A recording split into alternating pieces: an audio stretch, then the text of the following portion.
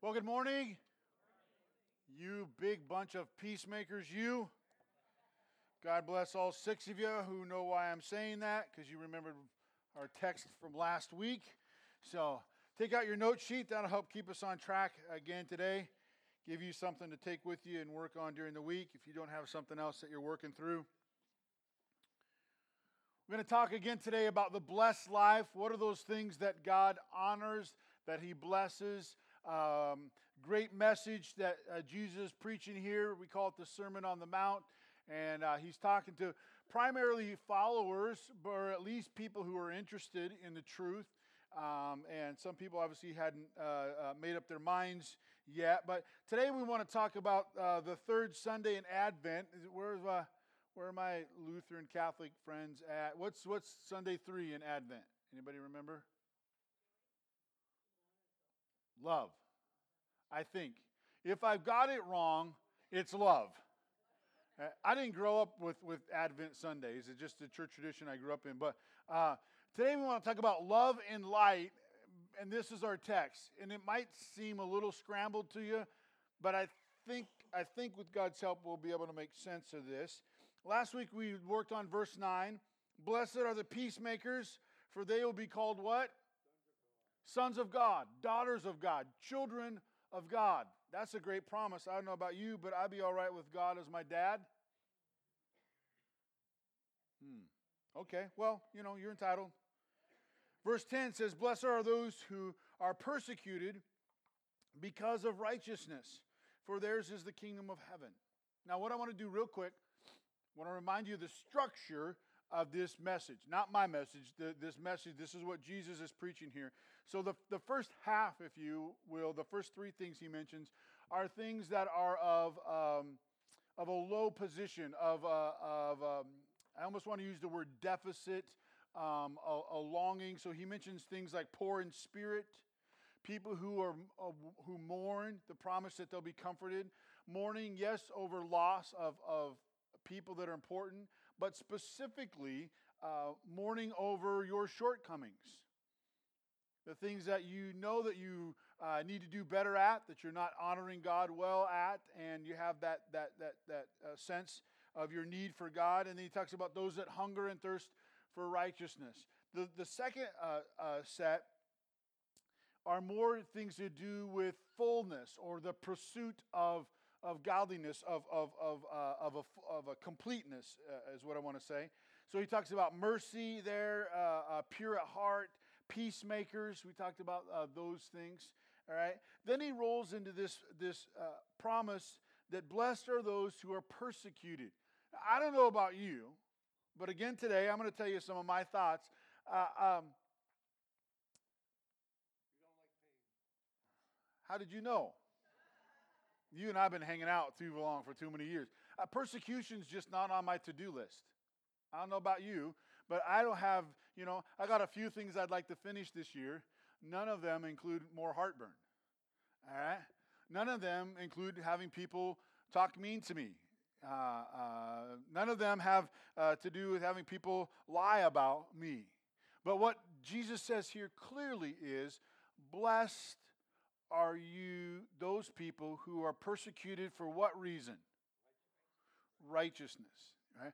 I want to get that clear quick, because we get this wrong. Reality is, friends, not all people who are persecuted are blessed. Think about it real quick with me for a minute. There's people, unfortunately, throughout world history who have been persecuted just because they're a part of a specific people group in a country, a nationality, or a sub-portion of a country, right? And so typically it's the smaller populations or a minority population, and so they're persecuted. I'm not saying that's okay, but that's not what the Bible says, all right? I'm not encouraging that, all right? But what the Bible says clearly are blessed are those who are persecuted because of righteousness, all right? How many of you have ever been persecuted because of your own stupidity? Please, somebody raise their hand. All right? If you're holding a baby, you're all day today. You don't even have to raise your hand, all right? In fact, please don't, all right? That's going to get... Hey, if I make stupid mistakes, if I say wrong things, if my behavior isn't godly, I might pay a price for that, right? Now, will God be with me? Yes. But we got to make sure we go, well, they're picking on me because, no, you just did something stupid, my friend. Realize that. You knew it was wrong, or you tried to get away with it, or whatever the situation is. What the Bible says here is that when you're persecuted for righteousness. So I want to give you the definition that we're going to use to work with for righteousness today. So fill these in on the bottom of your note sheet, front side. Right living in God's eyes for God's glory. There's different definitions you can use for righteousness, but I think that gets us close enough to biblically accurate to work with today. Right living in God's eyes for God's glory. The truth is, friends, there's a right way to do life and there's a wrong way to do life. And there's 100 variations between whatever poles that you and I might set up, but there is one right way to live. And that's according to God's standards. It's according to God's ways of doing things or not doing things. We do not get to modify those. Regardless of what, point we are in history, 2018, 1918, doesn't matter. All right? Doesn't matter where you're at in life, if you're young or you're old. Biblical standards, godly standards, what God would view as right or wrong is the standard. We're not a big shout in church, but somebody say amen. Okay? Do we agree on that? God stand in God's eyes. Because one of the things that we get caught up in is trying to live to please other people. How that's a game that'll send you to crazy real fast. Eh? You're trying to please this group of people. You're trying to please that group of people. Their opinion of you changes, so you change yourself to try to regain their approval. You drive yourself batty real quick. Righteousness is right living in God's eyes for God's glory. We don't try to live right in God's eyes so that people will think well of us here on earth. How many of you raise your hand with me and say, I'm okay with people thinking I'm a half-decent person?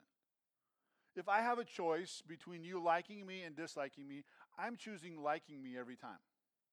And I know you're going to find this hard to believe, but there was actually some people here last hour that don't like me. But we're going to love them anyway. It's not about me. Righteousness is not about us and gaining personal attention or personal approvals, building personal kingdoms, alternate agendas. It's about bringing glory to God. If you remember, if you don't, just notate it and double check me. But earlier, Jesus is talking about a righteousness that surpasses that of the Pharisees and the Sadducees, the religious leaders and teachers of the day. Some of you know a little bit about those groups, but just so that we all end up on the same page, let's talk about them for a minute. They were somewhat notorious for doing the right things for the wrong motive. Right? Like one of the things that they were well known for was praying out in public. Now, if we just said a yes or no statement, is it okay to pray in public? What would be the answer to that from a biblical standpoint? Yeah. Nothing wrong with that, all right? But let's just say, let me put on my Pharisaical robe here and say I stood right out here on the corner over here by the Chevron station and made sure to get there before the morning rush hour. Well, woodland rush hour. All right? Where everybody's going to school and that whole cluster there, right? And so I'm out there praying. Just praying. I'm looking holy. And I stay there all day. And I intentionally stay there until you drive home because what I want you to do is go, wow, Pastor Todd's amazing. Which is true, but stay on track. He's been out there praying all day. He was there when I drove to work, and I worked all day, and I come home, and he's still out there praying. Wow. At that point, I've done the right thing with the wrong motive. I've been praying out in public so that you would notice me, so that you would think whatever I wanted you to think. And that's what the Pharisees and the Sadducees did often.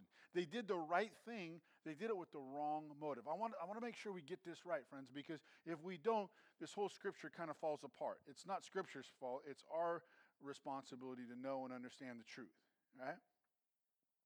So if I do the right thing with the right motive, I'm in good shape. But when I do it with the wrong motive, I totally miss it. All right? So you aren't Pharisees and Sadducees, and neither am I. But so let me give you another example. You got this little envelope here in your program. Put them in all month. Church tradition has always been we have a special offering every year, Christmas offering. We use this as compassion funds to help needy people all throughout the year. All right? And it's a great opportunity.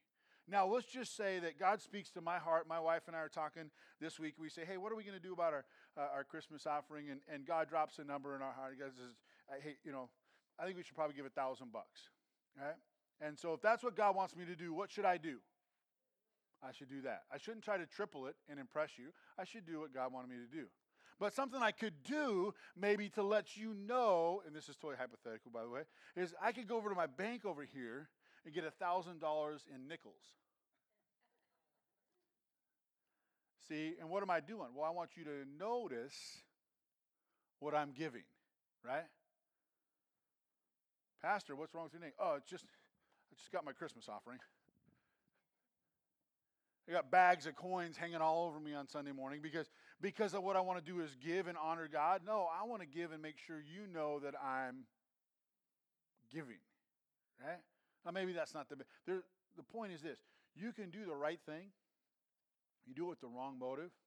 You do it in the wrong way. You miss it. Because righteousness is driven out of a deep love for God. A sincere, and we can't re-preach all of these, but a pure heart. A heart that is properly angled towards, focused in on God.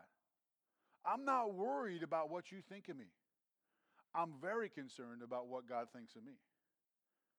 I'm very interested in knowing and understanding what God wants me to do and what's going to honor Him, and I'm going to be diligent about that.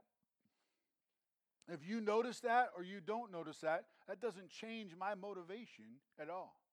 Doesn't change my schedule, doesn't change my intention. I motor forward. It's incredibly important that we realize that righteousness is right living in God's eyes so that God gets the glory. And we could pick a whole bunch of different things. It might not be giving financially. It might not be a prayer. Bible gives us instructions about fasting. Not exactly the most popular spiritual discipline, but it is in the book. This means yes. This means no. This means I'm not going to answer, Pastor, because I don't really want to fast. Right? And what is the instruction there? Hey, don't let everybody know you're fasting. All right? Like I'll tell you the worst day in the calendar year to fast. Thanksgiving. Not because it's a day that you have to try to avoid the sin of gluttony, but it's just, how are you going to, sorry, I'm fasting. Pick any other day, all right, where you can do it quietly in between you and God, and it's not something you're trying to get attention and bolster yourself up on some kind of, spiritual points chart where you make yourself look better than other people. It's incredibly important that we realize that righteousness is driven out of a love for God. Many of you know John 3:16. For God so loved the world that He gave His Son. That's what we're about to celebrate here in just a couple weeks. Right? Righteousness is driven out of I love God. I want to do things right in God's eyes. And I want for God to get the glory. There's an amazing promise at the end of this verse. Let's look at it. We're not going to spend much time on it today, but it's awesome. For theirs is the kingdom of, what's the Bible say there? Heaven. I'm going to give you permission again today to smile when the Bible talks about you and I ending up in heaven. It's quite a place. It doesn't just say, hey, yours is the kingdom of this earth. The older I get, the less impressed I get with this world. I'm able to outlive most of the stuff that I can get that this world has to provide for me. Even the best of cars wears out. I'm not going to mention any brands. Okay? Even the best of houses. I mean, could somebody just build a house with a roof that lasts forever? That won't grow moss? Evidently, the answer is no. Right? Nothing wrong with a nice house, but I'm getting to the age where I start looking at stuff and I go, hey, if I put a 20-year roof on it, I might have to deal with that. But if I put a 30-year roof on it, it's going to be my kid's problem. Think what you want of me, but that's the way I think. Yeah. The Bible doesn't say, hey, I'm going to give you the ultimate earth experience. What he says is, theirs is the kingdom of heaven. That's really where God is setting us up for. That's where he wants us to end up. That's his desire. If I were to say something like, this is our temporary home, we're just passing through. Many of you who are believers, yeah, absolutely. Yet we work so hard on trying to make this world just as perfect as we can get. And as Clint already pointed out, I'm adverse to pain. I like easy street. But the reality is for a believer, if you live a righteous life, persecution will happen. It's not gone out of style. It is not expired just because we're in 2018. Am I the only one in the room that feels like we just cracked into the 2000s? Now we're about ready to hit perfection, right? Some of you are tracking with me, right? 2020. There were some times in my life I didn't even know that I would be alive in 2020. It seemed so far out there, right? God's not trying to give us the ultimate earth experience. He takes great care of us while we're here, and I appreciate that very much. I like my house. I'm fond of dry bedroom to sleep in every night. I love running water. I love my hot water heater. I mean, I'm not all that rough and tumble, man. I like it easy. But there's a place called heaven that Jesus promises here in his sermon that, you know what? If you suffer persecution, if people talk bad about you, if they lie about you, say evil things, it's okay. Why? Because look, verse 12, rejoice and be glad. No, I know, I'm like, no, I'll just skip the persecution, all right? Rejoice and be glad, because great is your reward in heaven. For in the same way they persecuted the prophets who were born before you. I don't say this lightly, but just because we don't have a bunch of time to detail everything out, persecution's nothing new. My opinion is that in modern day America, our persecution's pretty light. All right? There are places in this world where it's still illegal to be a believer. You know these kind of things. They can't gather like this. That's why we pray on a regular basis and thank God that we can gather like this. Huh? People are still killed, the word is martyred, for their faith in 2018 around the world. One reason. Not because they're tall or short or skinny or fat or pretty or ugly or whatever definition you want to give. No, because they're a believer and they won't say no. And it ends up costing them their life. Whatever that persecution looks like, I want to let you know, it's driven out of a love for righteousness. We don't go and seek persecution. Righteousness is not doing something with the intention that it would bother unbelievers. Right? Righteousness is, I so love God, I'm going to work my tail off to live a life that honors him. As many things as I can get right, as often as I can get them right, for his glory. You hear me pray often, and I do it intentionally, that God would help us to live righteously in small ways and large ways, in ways that people notice and don't notice. Because it's not about them. It's between you and God. Each of us has to give an account at the end of our life. We know that. And so when we look at righteousness, when he says, if you're persecuted because of righteousness, that's because you're pursuing God. You love him that much that you're willing to go against the grain. You're not going against the grain because you want to be a pot stirrer or you want to draw personal attention to yourself. You're going against the grain because you want to do what's best for you in your relationship with God. So true righteousness is born out of a love for God. Turn your note sheet over. The root of persecution, anybody want to venture a guess, is what? Is actually it's love. You'll be persecuted for the things that you deeply love. And if that's God, Scripture tells us here, persecution is part of your life. I've never been deeply persecuted. I just haven't. I've been left out of a few things because my lifestyle doesn't line up with the lifestyle of that event or whatever. And so, people don't want you there. And you go, yeah, that's all right. I've had people call me a few names, but, not all of them were believers. You'll get that joke later. Don't worry about it. The root of persecution is actually love. I love God so much, I'm okay with that stuff.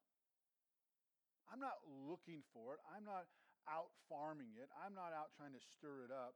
But I realize that, hey, a wholehearted pursuit of godliness is going to run contrary to culture. It just always has. There's a deep-seated problem in our human lives. Amongst them is the fact that we can only love one thing. Oh, many of us, I say us because I have to include myself in this, have tried. We've tried to live in both worlds, a life that is solely directed towards God. But, I wouldn't be mind just, scooping off the top of the best that the world has to offer. It'll cost me to give up a few things of godliness, but we're willing to make an exchange. It's actually very expensive. I don't suggest it. The Bible says it this way in Luke chapter 16. No servant can what? Serve two masters. You've got one thing. Listen to me, those of you that are exception makers. I know you're awesome. I know you're amazing. You got a skill set that is unmatchable. But the Bible's true. And it's abundantly clear you can only serve one master. You can't have two masters. That includes yourself. Either God's in control or you're in control. Either he will hate the one and love the other, or he'll be devoted to the one and despise the other. Again, listen, friends, people have been trying for a millennium. It doesn't work.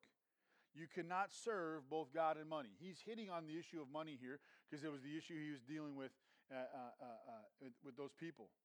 The Pharisees, we were just talking about them, who loved money, heard all this and were what? Sneering at Jesus. Now here's the great thing. None of us in this room are so stupid as to sneer at Jesus. But how many times have we read the Bible, its clear instructions, and went, yeah, I'll work on it later. I'm not sure that really still applies to 2018. We're kind of a modern society. That's kind of old-fashioned. Nobody wants to be old-fashioned unless you're an ice cream flavor.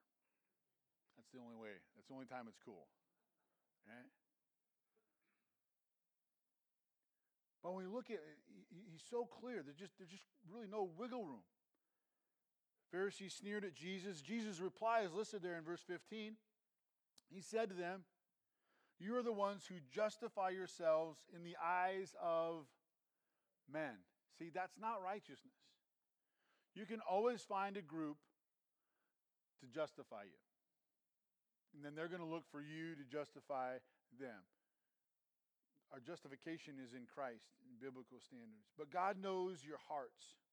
What is highly valued among men is detestable in God's sight.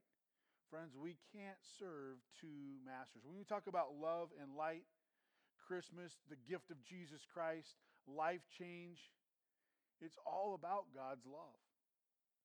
His love for you. The reality of that. I made a list here because I didn't want to just shoot from the hip. That tends to get myself in trouble, and I'm already in enough trouble. What are some of the contrasts? When the Bible says, you either hate one and love the other, or you're devoted to one and you despise the other. Well, if you're an individual who's decided to serve others in the name of Jesus Christ, you might offend others who have decided to live a self-centered, self-serving life. Now, don't serve others to try to make other people look bad. That's not biblical. Right? But if you've responded to the call of God to serve in whatever areas, whatever capacities, realize that for people who haven't, I'm not saying they don't love God, but they're not there. There's a good chance for some offense and potentially some persecution. If you embrace discipline and stewardship, you'll expose laziness and slothful lifestyles. It's not for you to do. You just pursue what God has for you. If you live and speak with compassion, you'll expose hard-heartedness and arrogance.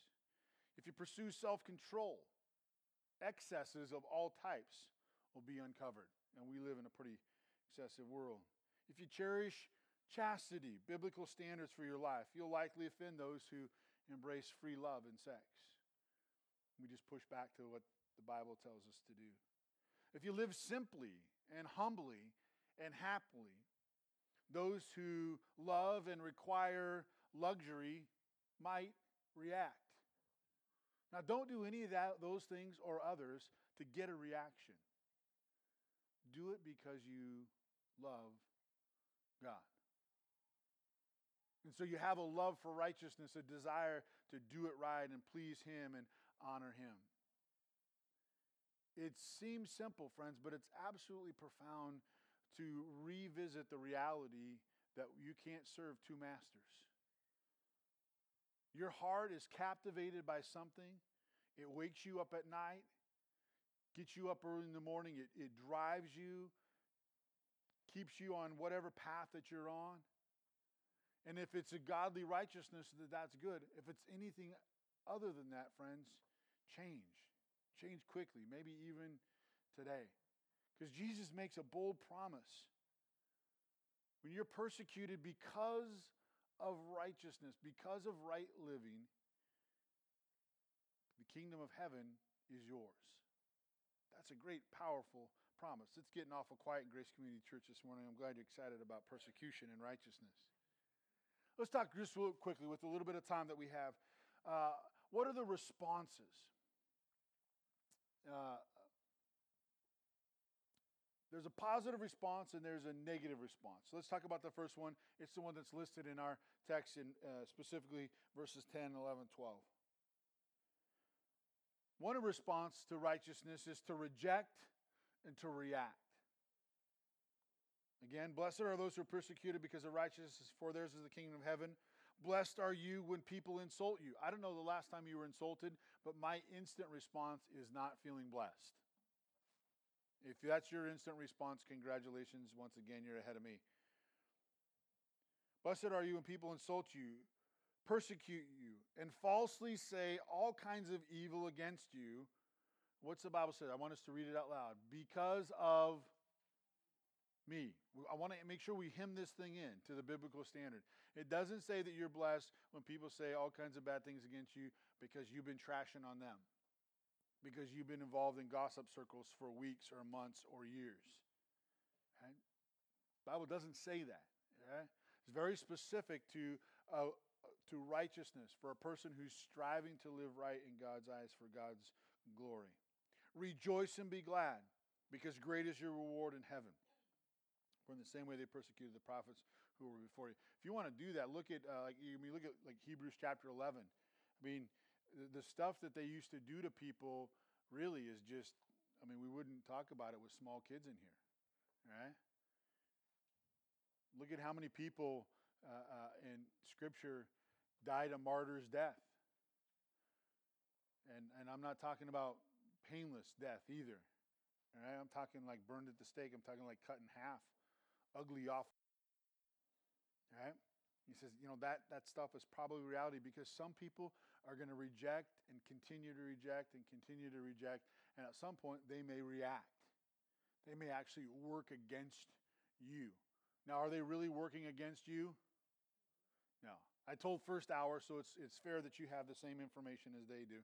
I'm just going to kind of throw this out there, and then I'm going to run away from it because I don't want you to be mad at me. Part of this whole persecution equation, it would help you, for maybe as your pastor, if I just said, get over yourself. Because we say, well, but it's not you. I don't know if you have the same desire. I would love to have been alive while Jesus was here on earth. Wouldn't that have been fun to see? Right? Kind of. What I could tell you about myself, if I was here, I would have been one of the first followers. I would have been one of the best followers. And I would have been one of the most faithful followers, not like those flaky guys. So I'd like to think of myself. Now, if you believe that, I got a bridge I can sell you. We'll talk about that later. How many times was Jesus rejected? How many times did Jesus have people react strongly against him? Sometimes, and again, maybe you don't do this, but you get this kind of rosy-colored view of Jesus' life. I say jokingly, but you know why Jesus didn't own a house? Because he was constantly running from people. He couldn't afford to move that much. He had more people that hated him than loved him oftentimes. You know, we talk today about, in modern church circles, mega churches. You know who the first mega church guy was? Jesus. Guy's preaching to thousands of people. We get all stoked now, and I'm fine with large scale church. I truly am. All right? What I like is healthy churches. All right, whatever the size ends up being, that's probably much more up to God than it is you and I. But realize how the people reacted to Jesus himself. Because I don't know about you, but I don't like it when I share God's love with people and they act like I'm crazy. I don't know about you when they pour your heart about to somebody and you want nothing but God's best for you and they look at you like you're absolutely insane. They make some snide comment. I never enjoy when I get opportunity to share with people. Sometimes I'm with people at the end of their life. And you know what? Some people love and embrace God. I'll tell you, one of the most heartbreaking things is for people to pass into eternity, and some of the last words they've ever said is, no, I don't believe that. And it's so easy for us to take that personal. So I want to just say, Todd and Grace, get over yourself. It's not about you. They're not rejecting you so much. By the way, you are awesome. Can we just establish that? But right living always goes against sinful living. God-honoring desires will always run contrary to the desires of the flesh. And so that's why Jesus is saying, hey, this is the Todd Cloud paraphrase version, this is what it looks like to be a Christ follower. That because of righteousness, people do mean things to you, no, they did it to me as well. What was Jesus' ultimate faith? Somebody quickly. We took it down, but the cross, right? The Roman cross.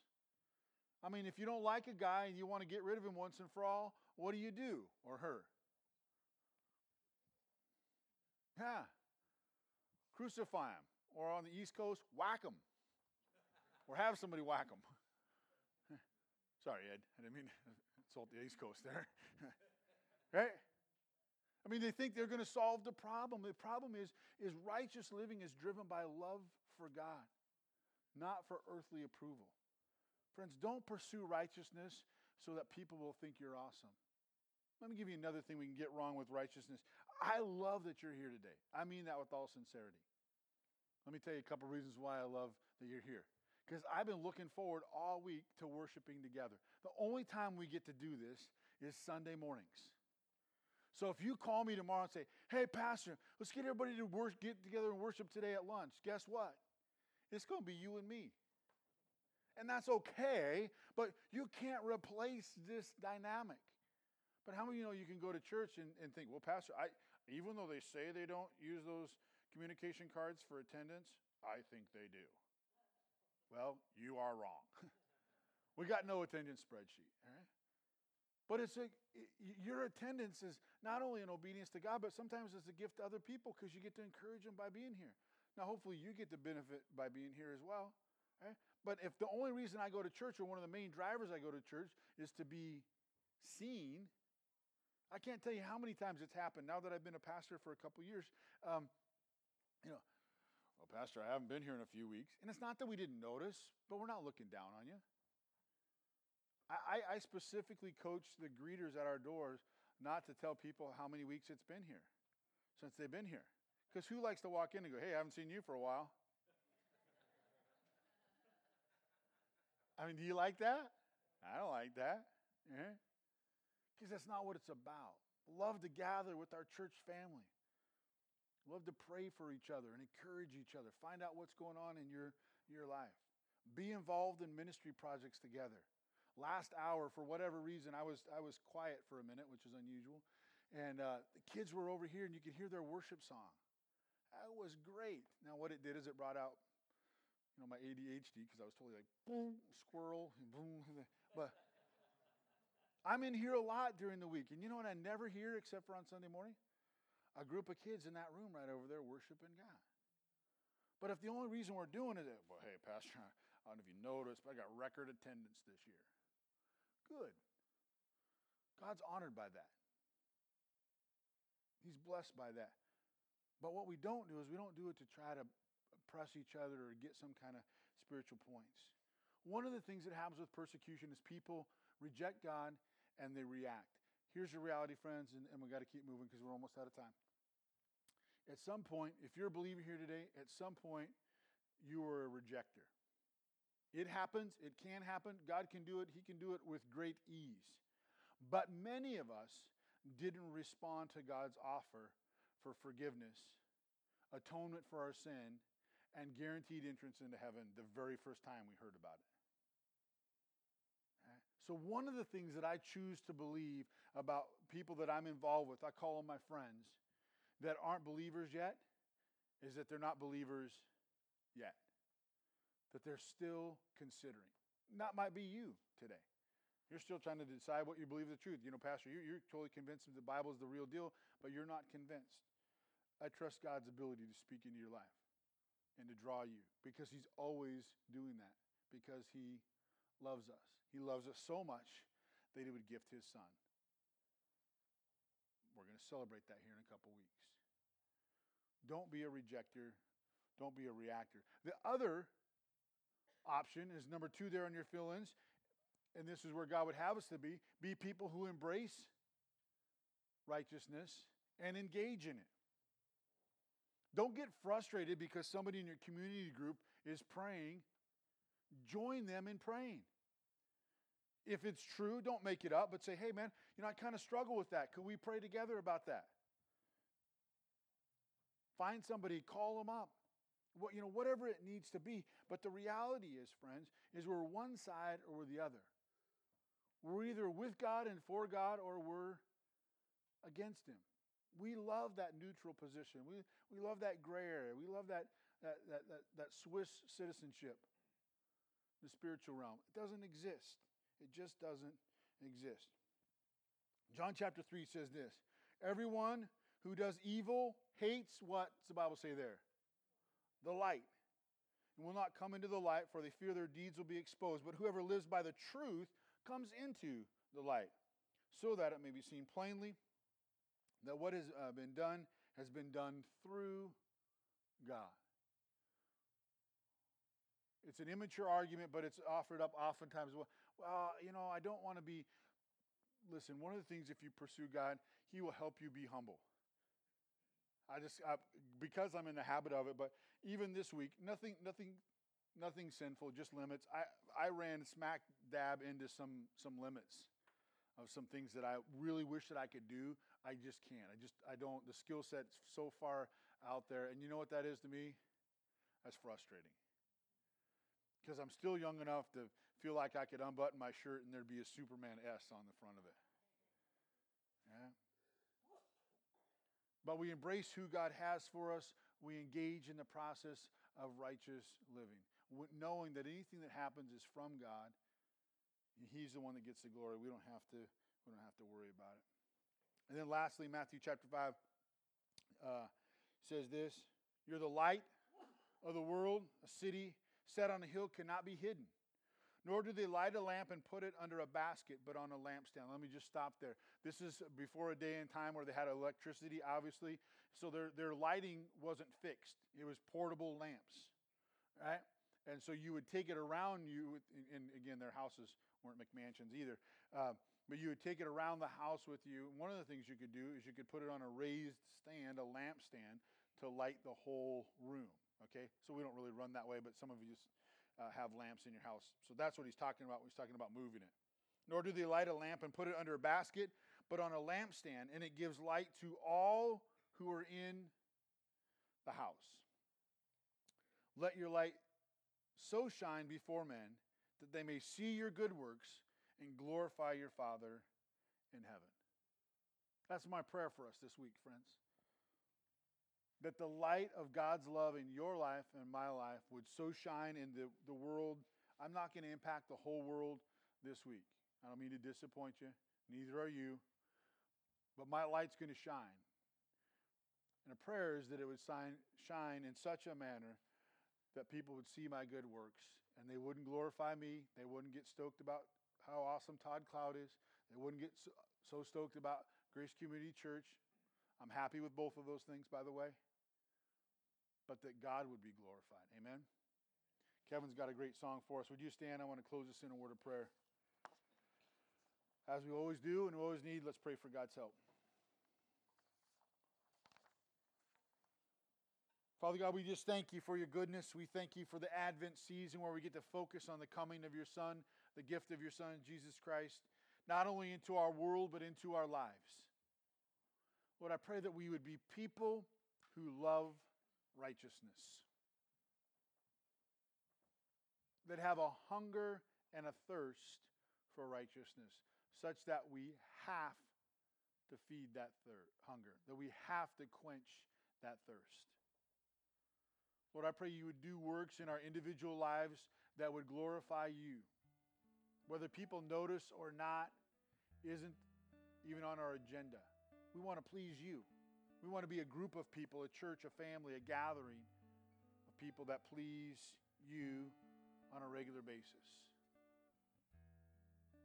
And Lord, for those around the world who are suffering persecution because of righteousness, we'd ask for your help for them today. If that's anybody in this room or our community, I don't know. There's some people who suffer greatly because of their belief in you. Give them strength. Pour into their lives things that we hardly even know that you could do. But we believe that you can, and we ask that you will. In your name.